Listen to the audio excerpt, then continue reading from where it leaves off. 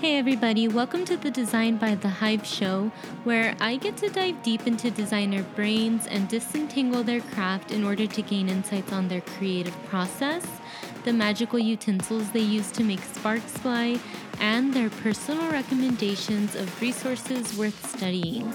This episode is a Q&A with multidisciplinary artist Jessie Bearden, where we discuss creative exercises, using food as a medium, and handling creator's block. Enjoy. If you could tell me the story of how you came to be a multidisciplinary artist? Sure. So I guess it's funny because I didn't really plan on doing this as a career. I never thought it was really a reasonable thing to do. And so I guess I always did art on my own as I grew up, but never really took it that seriously. And I went to college and studied advertising. And at that point, I knew I definitely wanted to do something more visual and just strictly creative, not so commercial, but I didn't really know how. And I started researching different sort of artistic avenues I could go down, I guess, and came across set design. And I was really interested in that, which is kind of why I moved to New York. And as I was working with set design, I kept doing my own things on the side, and I kept getting hired to do my own work, and it sort of just transitioned into this artistic path that I didn't plan on doing. That's interesting because it seems like you've done really well for someone without a plan doing this. What was your parents' initial reaction whenever they found out you were beginning to make this more of a profession? My parents have always been really supportive of it. When I was graduating high school, they thought that I should apply to art colleges, but I was too scared to really take that leap and do that. And so I ended up not doing it. But then when I graduated college and knew I wanted to do something more artistic, they were completely behind it. And I obviously, to a point, if I had gotten to New York and wasn't making money and wasn't doing anything with my time, it would obviously be different. But they supported me in this idea to go this direction. So very nice. Out of all the designers in the world, who has been most influential to you? I think, when I was younger and I first started learning about art, like in elementary school, I was really into Andy Warhol, which is kind of cliche, but I loved Andy Warhol. So for years, he was like the artist that I looked up to. And then as I got older, now I would say it's not so much, I don't know, across a lot of different disciplines. Like I really love Tim Walker, the photographer, Sally Mann. I really love Andy Goldsworthy, which also is someone I discovered when I was a lot younger. And I think it's definitely influential in what I do now. If you look at his work, I didn't really make that connection until more recently, that how influential he was when I first found out about him. But now when I go back and look at his work, I can see like the way his mind works and how that influenced my work. I'm not familiar with him. Is he a photographer as well? No, Andy Goldsworthy he's, I guess you would say a sculptor, but he works in nature and kind of arranges objects in nature in a creative way, sort of like different leaves and rocks and stones, and makes it look unnatural, I guess. It's really cool. You should look him up. I will have to. Just going through your Instagram, it's easy to see most of your work is done with food. Is there a particular reason you chose that medium to work with? I think the first stuff I did with food was really just, I was living in an apartment, or still live in an apartment, and getting out all of my paint equipment and the whole setup was kind of just, it was going to take up too much time, too much space, and I had food more, like it was just more convenient for me to work with, and like pushed me to think differently, and that's where I really got started with food. What was your biggest fear when you first started your career? Okay, go ahead. No, I get you. My biggest fear is definitely choosing something and getting stuck in it and not loving it. So I guess because I did study advertising in college, I was worried that I would go to an agency and start sort of working that ladder and get stuck in that environment and that industry and not love it and sort of not know when to get out. That was definitely my biggest fear, is just getting stuck down a path that I wasn't loving. That advertising career was more of a secure job. You were guaranteed kind of a cush life.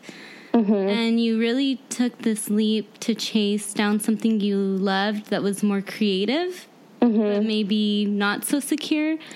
Would you have any advice for someone contemplating the same, I guess, leap? Yeah, I mean, I guess what I would say, like, luckily, timing-wise for me, I never had to go into advertising.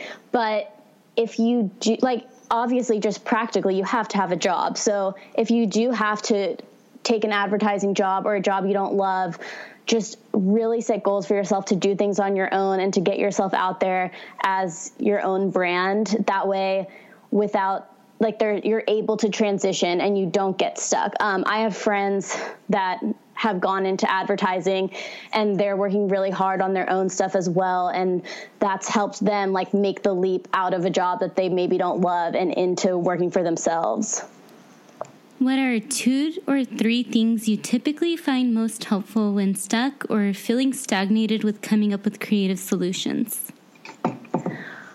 So for me, I am a fan of just completely taking a break, like taking a walk, working out, just try, like, even watching a stupid TV show that's just going to totally clear my mind. I used to try really hard to push through the block and do different things, but what works best for me is to just totally step away and then start over with, like, a fresh mind. Because when I try to push myself too hard, I end up wasting so much time just brainstorming ideas that aren't working, and it's frustrating. So for me, I just totally step away and usually, like, read a book, but not any creative stuff. I like to just go in a totally different direction.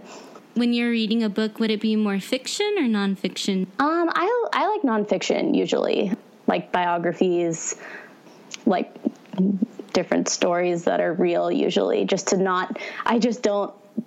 something that's really not creative, that's using the other part of my mind. Yeah. Typically, do you feel most kind of like creator's block whenever you're on deadline? In a way, yes, but I think for me, the deadline and the pressure helps me be more creative because there's no alternative. Like, you have to get it done. So for me, having a deadline usually is good for my creative block. Who do you view as your mentor or mentors if you have more than one? So definitely there's a woman named Marla Weinhoff, and she's a set designer here in New York. And I found her when I was in college and I was researching things that I might want to do. And I was looking at Lady Gaga's set design. It was at the time when Lady Gaga was doing just those insane, crazy sets and costumes and makeup and all of that. And I was like, who's the mind behind this? Who's making this happen? And I came across Marla, and I reached out to her, just completely cold call. I sent her this thing in the mail, and I ended up meeting up with her, and I still work for her a lot here in New York. And when I first moved here, I was spending a lot of time with her, and she's really special to me and has helped me learn a lot about the industry, just the creative industry in general, and how to work with clients. And she's awesome. So I like that. I like that a lot. I think that's super cool that you kind of found someone who was already doing what you wanted to do. And then you kind of just reached out to them and tried to learn how they did it. I think that was very genius. Yeah, I think, well, it's funny because it's intimidating to do that. But in college, I started reaching out to people just to get their advice. And I was so surprised how willing people were to talk. Like, people sent me really long emails. Other people were like, let's hop on the phone. Like, I'd love to tell you how I got to where I am. And I was so surprised every time I got a response like that, but I learned a lot, and it was really nice, especially when you're still learning and like you're not asking for anything except for advice. Yeah. It's really like an advantage. Yes, I agree. I think always in those situations, most of the fear is always in our heads, mostly. It's not a real fear. If you had to train me for an art competition in 4 weeks and you had a ton of money on the line, what would the training look like? That's a fun question. Well, I would want to go somewhere not in New York City and go somewhere where I can just like, I could be training someone like on the beach or somewhere really peaceful. But the way that, like, one of the best lessons I got from an old art teacher in high school, he would have us do this exercise where we would look at a picture and he would flip the picture upside down, and then we were supposed to draw the picture upside down, if that makes sense. And basically what that does is totally disconnects your mind from what you think the image is supposed to look like and what it actually looks like.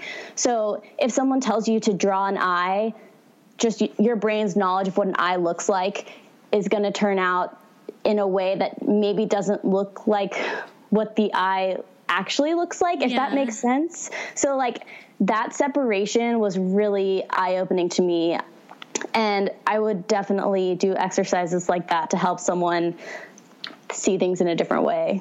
I like that exercise a lot because I have a friend who actually does a crazy exercise as well.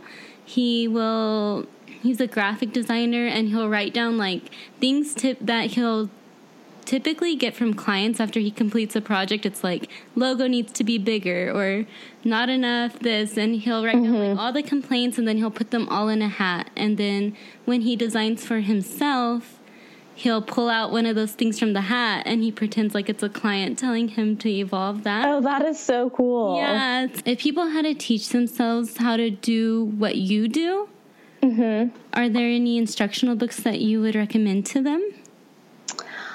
Well, I guess for me, there's a book by Tim Walker called Storyteller, and that's one of the most inspirational books for me, but it's definitely not a design teaching book. And I guess that kind of goes along with everything that I do, and that I feel like a lot of it is less taught and more you're kind of self-teaching yourself how to see things in a different way. And I don't have a design instructional book that I really go to. I just look at things and try to not necessarily recreate them, but piece together things that I've gleaned from online and books and in nature and work from that.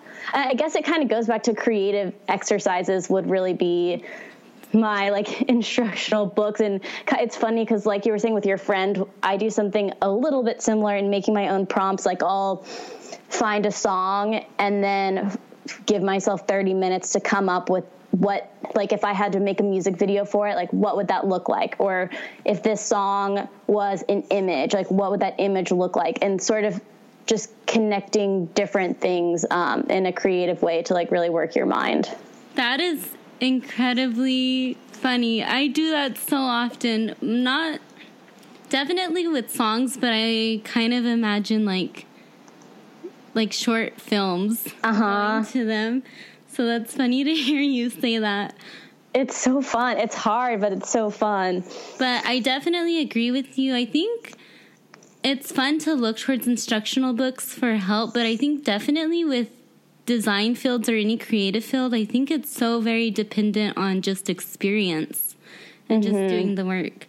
Where on the internet can people keep up with you or the work that you do, social media or a website?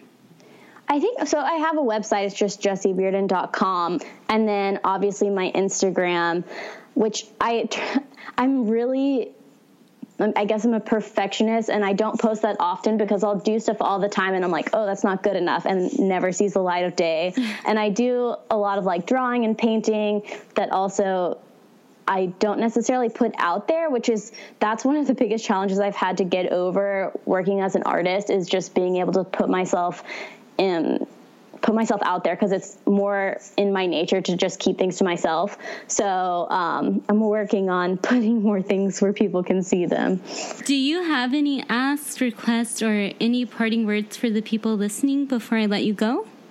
A lot of times when people ask me for advice, I just tell people to not think too much and just do it, because people come up with ideas and then they hesitate in actually creating these ideas, myself included. It's something I'm definitely guilty of. So just go for it, make it, show people. That's the best way to get yourself out there and do what you want to do.